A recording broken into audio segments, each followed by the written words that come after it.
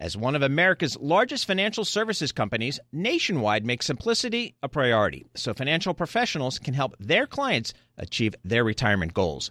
Nationwide Investment Services Corporation, member FINRA, Columbus, Ohio. What could you do if your data was working for you and not against you? With Bloomberg delivering enterprise data directly to your systems, you get easy access to the details you want, optimized for higher-level analysis, and financial data experts committed to helping you maximize your every move. Our data is made for more, so you can show the world what you're made of. Visit Bloomberg.com/enterprise data to learn more.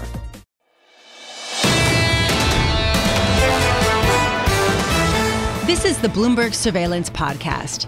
I'm Lisa Abramowitz, along with Tom Keene and Jonathan Farrow. Join us each day for insight from the best in economics, geopolitics, finance, and investment. Subscribe to Bloomberg Surveillance on demand on Apple, Spotify, and anywhere you get your podcasts. And always on Bloomberg.com, the Bloomberg Terminal, and the Bloomberg Business app. What gives? Let's ask that question to Michael Gapin, head of U.S. economics at Bank of America Securities. Michael, what is your reaction given the fact that markets seem to be a little put off by consistently disinflationary data? I think the markets had, well, first of all, good morning, Lisa and Katie. Thanks for having me on. I think markets had priced this in already with the CPI data in hand and the PPI data in hand. We can make a pretty good projection of where PCE should come in. And we did expect the headline to be down a tenth and the core to only be up a tenth. So this number really wasn't a surprise to us. And if you do the implied CPI forecast from market prices, they're looking for pretty soft inflation over the next 3 to 6 months. So I think that the markets had largely priced in this number. As we all know, they're looking for about twice as many cuts this year as the Fed has planned. So I think this was a status quo number for markets. That might be status quo. The durable goods orders, as Katie pointed out, not so much. It came in significantly higher than expected. And I wonder if on the margins there's some anxiety that it seems sort of incompatible that we could get ongoing better than expected growth while still seeing that disinflation that everyone's been hoping for. Yeah, there's certainly a limit to that, right? So far the narrative is that the economy can cool, growth can remain modest or moderate, but away from recession, and we can experience both moderate growth and disinflation at the same time. That's our view. I think that's the Fed's view for sure, and why they've shifted to, say, a more balanced reaction function between bringing inflation down and wanting to support a soft landing. But you're right, there's a limit to that. There is a risk to shifting to a dovish stance now and coming out of the December meeting and tilting the outlook towards rate cuts, because markets have reacted quite quickly and financial conditions have eased. So the risk is that maybe you gin things up too much and you don't make as much progress as you want on the inflation front. So no free lunch in that regard. We think the Fed's in a good spot. We do think rate cuts are coming, but you make a good point. Too much easing in financial conditions could ultimately mean inflation is stickier to come down or maybe even rises a little bit and kind of puts off some of these rate cuts that the market is expecting. Well, let's talk about just the magnitude of the rate cuts that the market is expecting. Of course, 150 basis points priced into next year, a big gulf between that and what we saw in the dot plot, just 75 basis points of cuts penciled in. When you take in totality what we learned today when it comes, of course, to PCE, to personal income, to spending, and of course, those durable goods orders, where does this land in terms of what the market is expecting? Do those 6 rate cuts look justified at this juncture? I think the inflation data certainly support the idea that the Fed can start in March. So assuming the data flow trends in the way that it has, with a lot of evidence of disinflation and modest growth, but a cooling economy, we do think rate cuts can start in March a little earlier than the Fed thinks. We would say, curb your enthusiasm a bit for 150 or maybe more rate cuts over the course of the year, because we do think inflation will be a little more slower to come down. So we agree on the start earlier than later, but our view is you get about 100 basis points of cuts. So the market may need to reprice some of these as the data comes in. So, okay, maybe that process back to target will be slower than expected. Compare that to what we heard from Jerome Powell last week. He said that he was reluctant to say that the last mile of this inflation fight will be more difficult. Is that your expectation, or does slower than expected sort of imply there's some pain ahead? No, I would agree that at least again, the composition of the data flow that we've been seeing, I think suggests we can enjoy modest growth and disinflation. And it does suggest that the last mile may not be overly difficult, right? So that does come from supply side effects, both on goods and on services, where reemployment has really helped increase services output. So we're getting a supply side effect there. As everyone knows, core goods have been falling for 6 months. So we'll see if things like shipping issues out of the Red Sea change that narrative. But otherwise, the last 3 to 6 months worth of data suggests maybe we can, it's more likely than not that we can get down to 2% consistent outcomes without needing to generate significant pain in labor markets, which would be a great outcome for the Fed, the average U.S. household and the average U.S. business. It would be a great outcome for the economy. Well, I want to talk about that a little bit more, because inflation has been enemy number one from the Fed's perspective for really the last couple years now. But now, as we continue to get this march lower when it comes to some of these figures, does the Fed's focus shift here? Do they start paying more attention to economic growth, to the labor market, et cetera?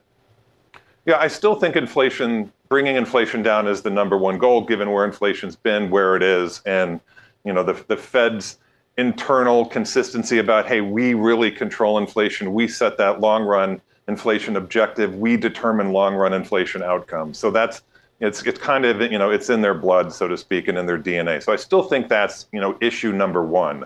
But a very close issue number two, if not closer to balanced, is, hey, I think we can soft land this economy. We don't need to generate as much pain in labor markets as we thought we might have had to do 6 to 9 months ago. So we should keep an eye out for that. So yes, it does make an argument that one of the reasons why the market has so many cuts priced in is both of those cases, moving to a more balanced reaction function in an environment where the economy is cooling and inflation is slowing. That just increases the odds you're likely to get rate cuts. So I think the market is listening to that message. Michael, what's the gap between just weakening that is good and weakening that is bad? And I ask this because I'm trying to still understand the language out of the CFO's office at Nike when they said that demand is cooling faster than they expected, revised downwards some of their expectations for sales, talked about cutting jobs. Is this something that is just an idiosyncratic business overlaid with a weakening economy in a good sense,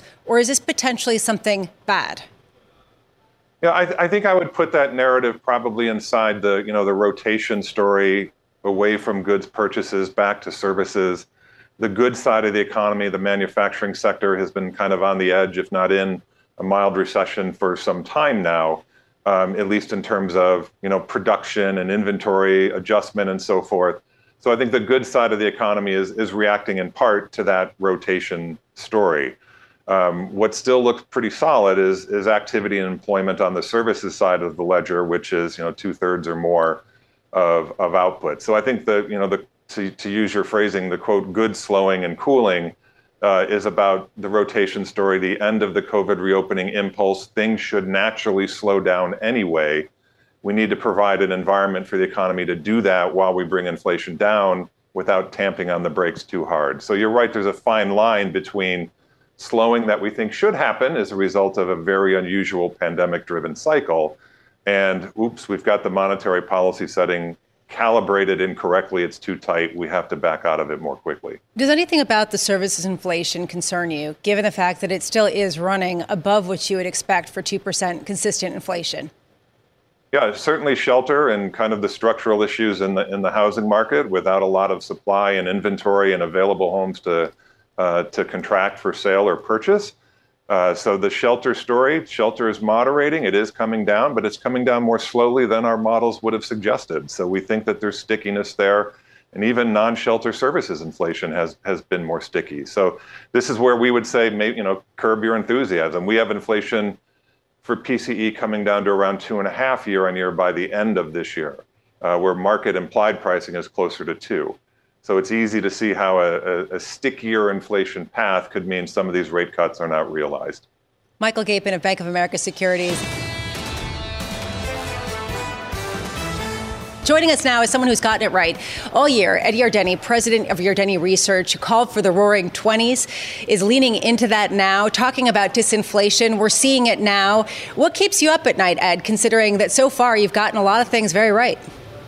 Well, I've been sleeping pretty well, quite honestly. I guess I do worry about the Middle East, the geopolitical situation, the fog of war. You never know how things unfold once a war starts. And we have this fairly contained, localized war in Gaza, and that the risk is that it becomes a regional war and it affects the price of oil. But so far, the price of oil has been telling me that there's not going to be a regional war going on here anytime soon. So putting aside some of those tail risks, is the risk in your mind that people aren't bullish enough, considering that everyone's been upping their expectations for end of the year targets, but we're catching up to it really quick already, and it hasn't even been the end of the year? Yeah, I think that's true. At the beginning of the year, I was talking about 4,600, and I wasn't bullish enough. We're already above that for the end of this year. And then I'm looking for 5,400 next year, and now there's more people talking about over 5,000. And then for 2025, I'm talking about 6,000. So I think I'm bullish enough. I don't think things can get much better than that. So that's kind of at the top end of the scale on optimism, I think.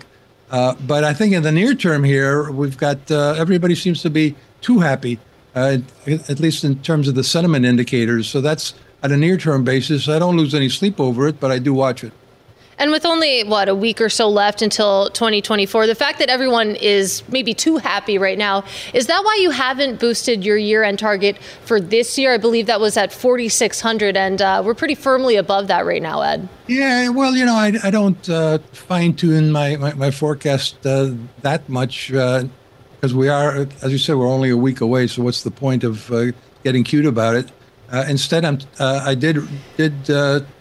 am talking about 5,400 by the end of next year and 6,000 after that. So that just puts me in the bullish camp. It's pretty clearly.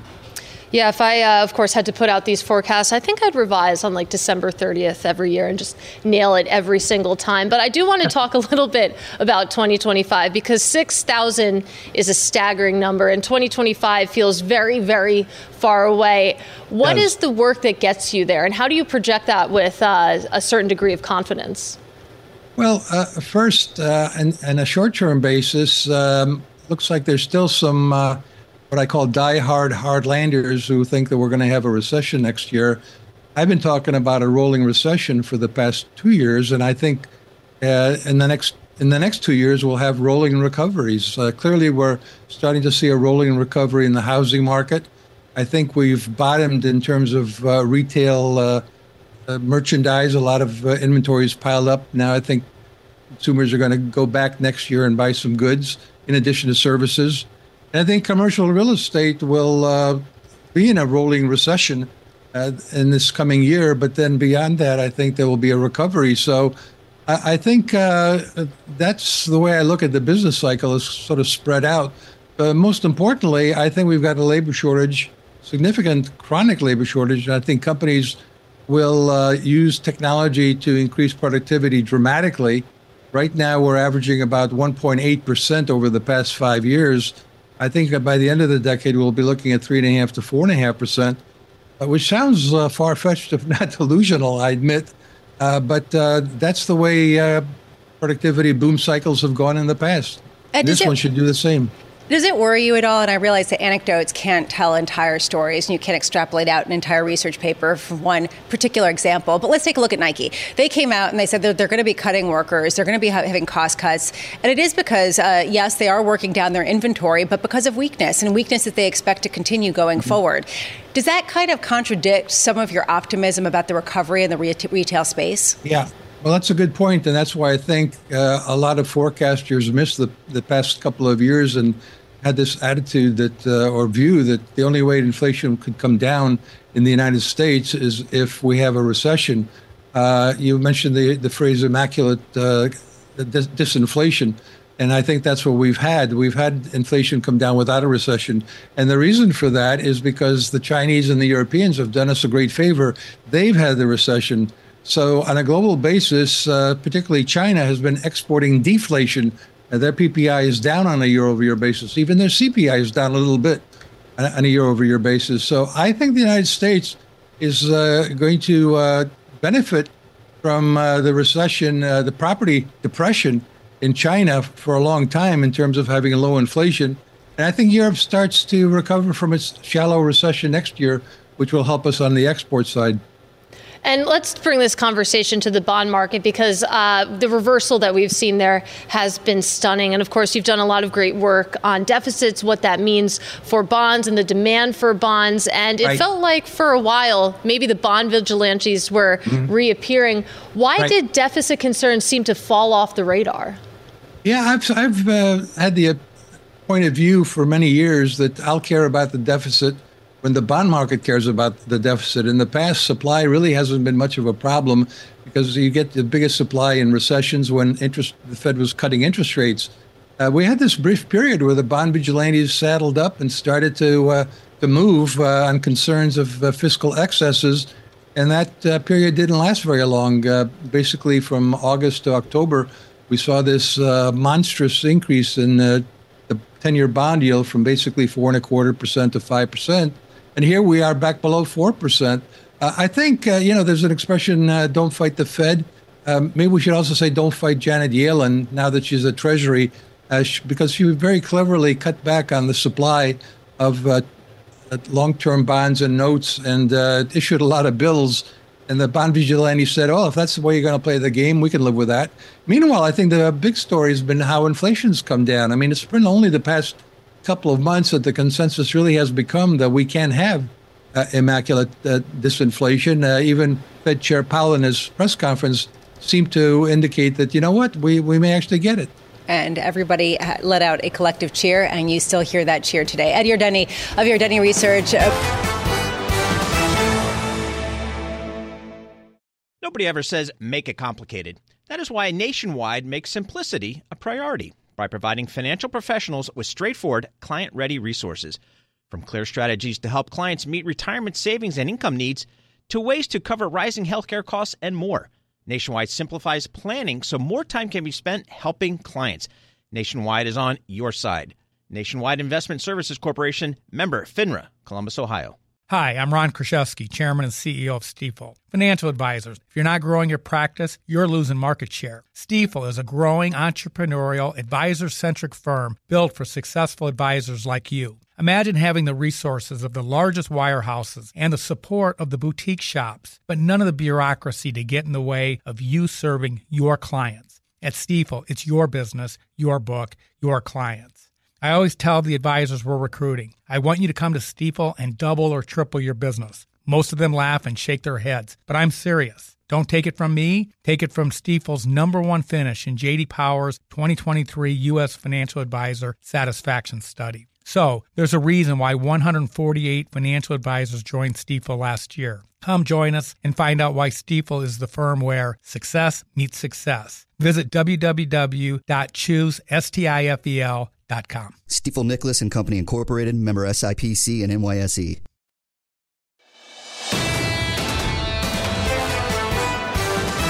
Kim Wallace, head of Washington Policy Research at 22V Research, joining us here in studio for the holiday party, for the holiday spirit, for New York City. Thank you so much for being with us. We really appreciate it. Good morning. Happy to be here. Good morning. I know that you put out an outlook for what to expect in 2024, and I want to start in industrial policy, hinging off the latest news of U.S. Steel and some of the administration pushback to a Japanese conglomerate purchasing the largest steelmaker in the country. Well, there's a lot of analysis that will go into the ultimate reaction from the administration. Obviously, the Committee on Foreign Investment in the U.S. will investigate the proposed merger. But when you break it down, the promises made by Nippon probably upset a few people on the political side, but don't, in my view at least, imply disruption to the production of steel in the U.S. The deal proposes to combine globally number 4, and number 27. So the first question for the competition policy reviewers is it a global market you're defining when you review the deal or the national market? My sense is it'll be a global market. And if that's the case, we look at Japan as a strategic partner. It's difficult to imagine that if Japan can't close a deal like this, that anyone can close a deal like this. Do you think the Biden administration has been consistent with industrial policy? On one hand, talking about America first in some ways and talking about unionization, but not necessarily celebrating the fact that the United States is pumping a record amount of oil, which has really offset a lot of the prices and kept gasoline low. I think they've been as consistent as you can be as a policymaker in this environment. A couple of points there. First, we have started from a very low point in industrial production and manufacturing. We gave away that base in the 90s and the first part of this century. Reclaiming it is going to take a long time. The report that the National Economic Council and the National Security Council put out in June of 2021 quantified how far back the U.S. is. The president then sought to make up a gap there. Congress joined him. This has been a bipartisan effort, particularly in infrastructure. So we are way behind the ball when it comes to, in the U.S., when it comes to infrastructure, when it comes to chips, semiconductors. We have a long way to go. Deals like this have to be reviewed from all of those perspectives we talked about, but ultimately what's best for the U.S. in terms of short-term supplies and then longer-term building out of the industrial base. That's part of the president's proposal in the emergency supplemental. Almost $60 billion for a defense industrial base, $3 billion of that to build more submarines. And you bring up chips, and that's where I want to go, because you think about the U.S.-China relationship, obviously still a lot of tensions there, a lot of that playing out in the semiconductor arena. But when you look over the totality of 2023, how has the U.S.-China relationship evolved? It has stabilized, and the optics are better against a backdrop of severe competition. Competition across a lot of platforms, and that's not going to change. We see that almost daily. We saw it this week in critical minerals. And so when China decides that it's not going to allow the export of processing technology for critical minerals, that's a shot across the bow. It again points to a deficiency in the U.S. industrial base and something that it's hard to make this political if you look at it from an economic standpoint. Of course, people will make it political, but making up for the deficiency will require decades, not just years. Well, in the context of critical minerals and, of course, the news that we saw this week, both on that front and also that U.S. Steel Nippon deal, you talked about Japan as a strategic ally here. And when you think about the arena of critical minerals, and, of course, the competition going on there, how important does that make Japan and potentially other partners? It's that last part, Katie, potentially other partners. Japan is critically important. There is no Indo-Pacific strategy, which is important to this administration, without Japan. And that goes back to my saying, if Japan can't close deals, then no one can. But it's the other players. What we saw at the beginning of the APEC week that didn't get a lot of attention was a national security partnership signed between Indonesia and the U.S. U.S. sends defense technology, defense know-how.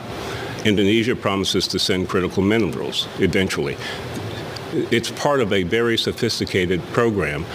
Sophistication is necessary given how far back the U.S. is, in my view. Taking a step back, you've gotten plenty of accolades for your research and for your view forward, particularly when it comes to politics, which recently has been a black box of absolutely impenetrable predictions. But I'm wondering next year what you see as some of the bigger market-related risks stemming from Washington, D.C. at a time where there's a lot on the table, not just industrial policy. I think there are big four. The first quarter will be consumed by fiscal policy. What does Washington do around funding for FY24, and what does it do about the supplemental requests around wars? I think that morphs into first, second quarter. What's the result of the Fed's business over the last 2 years? How does that play out in the economy? Normalization at this part of the cycle means tightening. Normalization soon will mean the other side. That leads into, in my view at least, concerns about liquidity, both official liquidity, private liquidity. It's the topic very few people want to address in public, but something that pops up on a regular basis as a concern among traders all the time, both official and private liquidity. That morphs into the back end of the year and the elections and what's happening in terms of the outcome of the elections, what that implies for the country going forward and for policy in 2025. And just in terms of the market risk there, meaning that as liquidity tightens, people will be more focused on that and the potential deficit and the potential inability of the U.S. to spend and all of those issues. Well, that and the issues around the Federal Home Loan Banks. The administration is constrained the advances that they can make to member institutions. There's discussion about paying less for reserves at the Fed and forcing that money out into the economy or somewhere else. There are, and as QT goes on, we have a lot of tightening of liquidity in the system to follow. Kim Wallace, thank you so much for being with us. Wonderful to see you in person. Kim Wallace of 22V Research, thank you. Joining us now, Deborah Cunningham, Global Liquidity Markets CIO at Federated Hermes. Not on that at all. Deborah, thank you so much for being with us. I want to start with this idea that people have been talking a lot about cash on the sidelines. And we've talked about this before and how cash on the sidelines are going to start flooding into risk assets. Have you seen any evidence of that over the past couple of weeks? Not really, Lisa. It's not something, generally speaking, people at the end of the year are trying to, kind of allocate and close out their books in a normal fashion. And there may be some surprises, either cash inflows or cash outflows, things close, things don't close that we're supposed to. But ultimately, it's not a great time in a normal situation for, what I'd call reallocation. That happens more at the beginning of the year. So we have not been experiencing or seeing that type of market shift at this point and cash flow out. Well, I do want to get to what happens at the start of next year and in 2024. But I know I just said that AI and Ozempic have been really the stock market stories of this year. But I want to add a third thing, which has been the rush into money market funds. Of course, one of the big stories in markets this year, about $6 trillion sitting in money market funds right now. Where is that coming from? Is that investors saying, look at these high yields, I'm going to go there? Or is that people moving away, taking money out of their bank deposits, for example, and shifting into money market funds? I think the bulk of it is coming from the deposit market. It's coming in as a retail trade, so it's a pretty steady trade. And if you look at what shifted out of retail deposits during the year, it's been about 1.3 trillion, and about $1 trillion has gone into money market funds. So it's hard to follow dollar for dollar exactly where cash goes. But from all we can tell, I'd say at least 80% of that is coming from the retail deposit market, where rates from a banking perspective just didn't follow, short-term rates in the market upwards with the Fed. Now, there has been in the last quarter, just really since we flipped into the fourth quarter, October and November, a little bit more of a cash flow from an institutional type of customer. And I think that has to do with, the flattening to some degree inverted yield curve, where the shorter end of the curve is no longer as attractive necessarily as what a product that has some weighted average maturity like a money market fund does. So we're starting to see some of that trade. I would expect to see more of that trade, though, in 2024. So just to meditate on that point a little bit longer, that potentially 80% of what we've seen come into money market funds has been coming from deposits. How sticky is that money? Because it feels like one of the assumptions is that what we're seeing in money market funds that belongs to the equity market or that belongs to risk assets and it's going to return there. But if that's coming from bank deposits, that logic doesn't quite make sense. That's exactly right. And certainly there are some risk assets that are in there as a hiding place, a short-term home until they feel like, their entry point back into their risk asset class is more palatable for them. But that's certainly not the bulk of what we've been seeing. Now, maybe that, will pick up again in 2024, but it's not been what we've seen mostly in 2023. It's come through the deposit market, through the retail trade, with the likelihood of that being very sticky. And I think the other thing that makes that a stickier trade than it has been even over the course of the last 15 years is we, as well as the market, and I don't think anybody out there expects the Fed to normalize at zero, where they have been, 12 out of the last 15 years. The expectation is the normalization is back to, 3.5, maybe 4%, depending upon where inflation plays out. And so that, again, keeps that retail trade generally in the market rather than back in deposits. So do you just sort of reject, Deborah, this idea of cash on the sidelines flooding into markets once the Federal Reserve has cut rates 1, 2, 3, or even more times next year? No, I don't reject it at all. I just don't think it's all coming out of money market funds. I think cash continues to come out of deposit products, and I think some goes into the direct markets through that, from that mode. And I do believe there will be some that comes out of money market funds, but I certainly don't think it's it's the vast majority of what will, let's say, fuel the markets, the risk asset markets in 2024. Just real quick here, Deborah, are you seeing money go out of short term and go into longer term? Is that a theme? It started, we run micro short and ultra short funds that are really just, a modest step out the yield curve in the 1 to 2.5 year sector. And we're starting to see positive cash flow in those products, but it's trickling. It's certainly not any kind of a flood. Deborah Cunningham, thank you so much for being with us. Nobody ever says make it complicated. That is why Nationwide makes simplicity a priority by providing financial professionals with straightforward, client-ready resources. From clear strategies to help clients meet retirement savings and income needs, to ways to cover rising healthcare costs and more. Nationwide simplifies planning so more time can be spent helping clients. Nationwide is on your side. Nationwide Investment Services Corporation, member FINRA, Columbus, Ohio.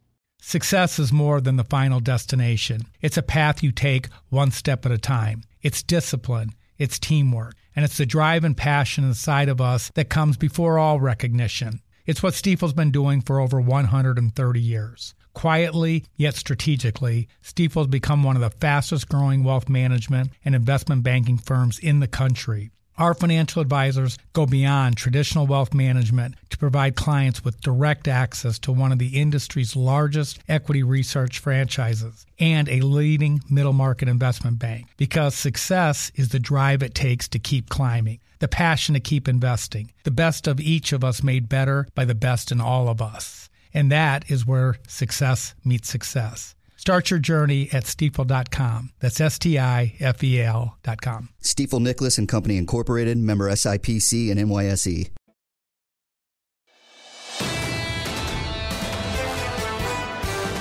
I really want to get a sense of where we are heading into this, what kinds of disruptions we can expect, how people are paying for their travel, whether they are traveling. Brian Kelly, founder of The Points Guy, who did advise that I get rid of my points and spend them. Thank you for that. I'm trying to work them down. What do you expect in terms of this particular holiday season? Are we going to see another Southwest episode? Are things looking like they're pretty orderly? Are people going to have a not really deeply uncomfortable experience? Well, I'm an eternal optimist, and things are looking really good, right? So the Thanksgiving holiday in November, we saw the most amount of air travelers ever, 2.9 million go through the TSA, and things were pretty smooth. And the biggest factor that I see would be weather. And right now, there's no major weather patterns that I see that could upend our air travel system. So I am forecasting, hopefully, smooth sailing for the next 10 days. We had 2.5 million people through the TSA yesterday, relatively low delays and cancellations. So fingers crossed, but I think this is going to be a good holiday travel season and certainly much better than last year. Especially given some of those delays. International, though, does face some potential headwinds, in particular some of the strikes that we've been hearing about in the United Kingdom, elsewhere in Europe. Is that on your radar at all, or is that basically just sort of hand-wringing as people have to find something to worry about if they're not eternal optimists like yourself? Yeah, no, anytime you travel to Europe, you have to worry about, strikes. They can happen any day. It's much different here than the U.S. But, in Spain, there will be strikes with Iberia's ground staff around the New Year holiday. Yesterday, we saw the Eurostar have a surprise strike that displaced a lot of people. They're actually not even selling trains today between Paris and London.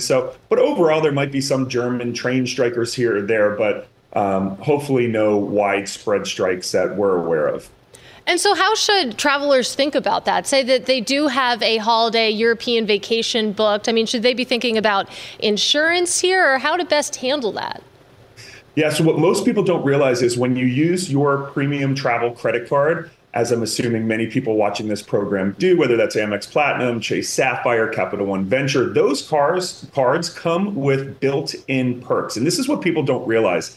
I was traveling to Puerto Rico in May, and my flight was delayed like 10 hours by United for a mechanical reason. United gave me a $100 e-gift card and told me to go away. But American Express refunded $500 for me to get a hotel, to get Ubers, to go out to dinner in Old San Juan. So always go to your credit card company for compensation. And when traveling to Europe, there's a rule called EU 261 compensation. And if you're traveling to or from Europe and there's a flight delay for pretty much any reason, they are mandated by the government to give you compensation.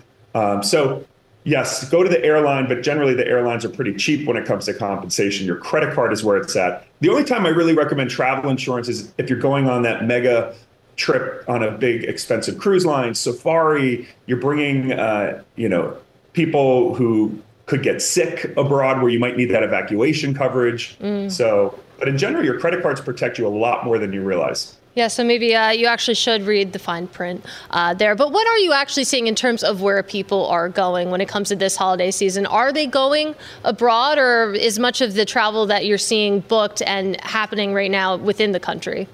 Yeah, I mean, most of the travel growth we're seeing is international. It's funny, I was looking up, where are the deals for, I was just searching from New York, and the best travel deals were Miami, Orlando.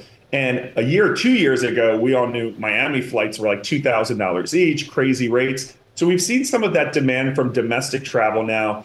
We're seeing huge increases. United Airlines just started flying nonstop from San Francisco to Christchurch, New Zealand. They're betting big on the Pacific region, new flights to Tahiti. And so I think there are a lot of travelers who now feel comfortable traveling internationally, doing that big trip. Japan, I'm going there in February. We're seeing huge increases in that type of travel. And also when it comes to lodging, we're seeing a huge increase. Hotels.com saw 125% increase in authentic lodging. So whether that's a ryokan in Japan or staying at a riad in Morocco, I think travelers are sick of paying for overpriced cookie cutter hotels and are willing to shell out for those luxury experiences. Are they looking for discounts, or is this still very much the experience world that's just continuing? And is this basically a sea change that has legs, where experiences will keep seeing people pay up for some of these unique experiences, even if they don't buy a shirt and an outfit that's fancy to accompany it? Yeah, people, funny enough, discounts are happening domestically. JetBlue just ran a $50 off fare sale, Southwest. So the domestic airfare market and those carriers are struggling, where the premium cruise lines that are just launching, there's tons of new, really exclusive ships. I just did expedition cruising is huge. I'm seeing more and more of my friends go to Antarctica.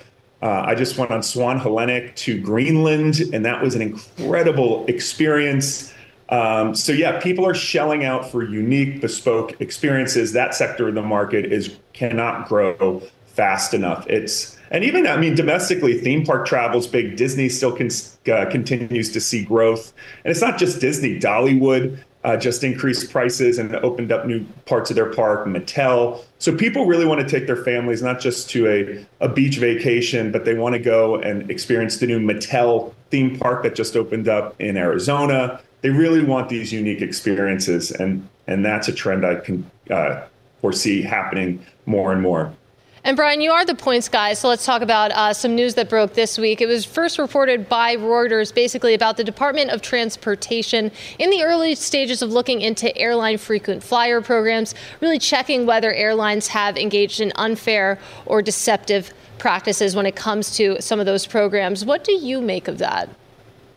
Yeah, I think it's much needed. A lot of times there are changes that happen overnight. And, it can be said that the airlines are banks nowadays. The airlines are making more money selling their currencies of frequent flyer programs to banks. So I do think there needs to be a little bit more consumer heads up, right? If you're going to have this multi-billion-dollar loyalty program that essentially is a bank where, you're creating your own currency. You should give consumers notice when making negative changes. We saw this year Delta and American Express rolled out some pretty punitive changes to their credit cards, increasing fees, et cetera. And there was huge consumer backlash to mostly Delta on that one. And we saw them roll back some of their changes. Now, do I think the government needs to come in and regulate every aspect of loyalty programs? Probably not. But having some more consumer protections when those negative changes happens, I think are a good thing for everyone involved, because people are getting sick of just constantly changing and moving of the goalposts.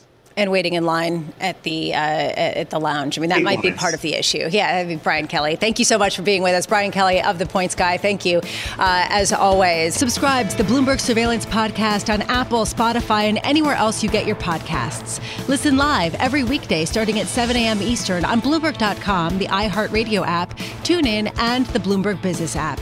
You can watch us live on Bloomberg Television and always on the Bloomberg Terminal. Thanks for listening. I'm Lisa Abramowitz, and this is Bloomberg.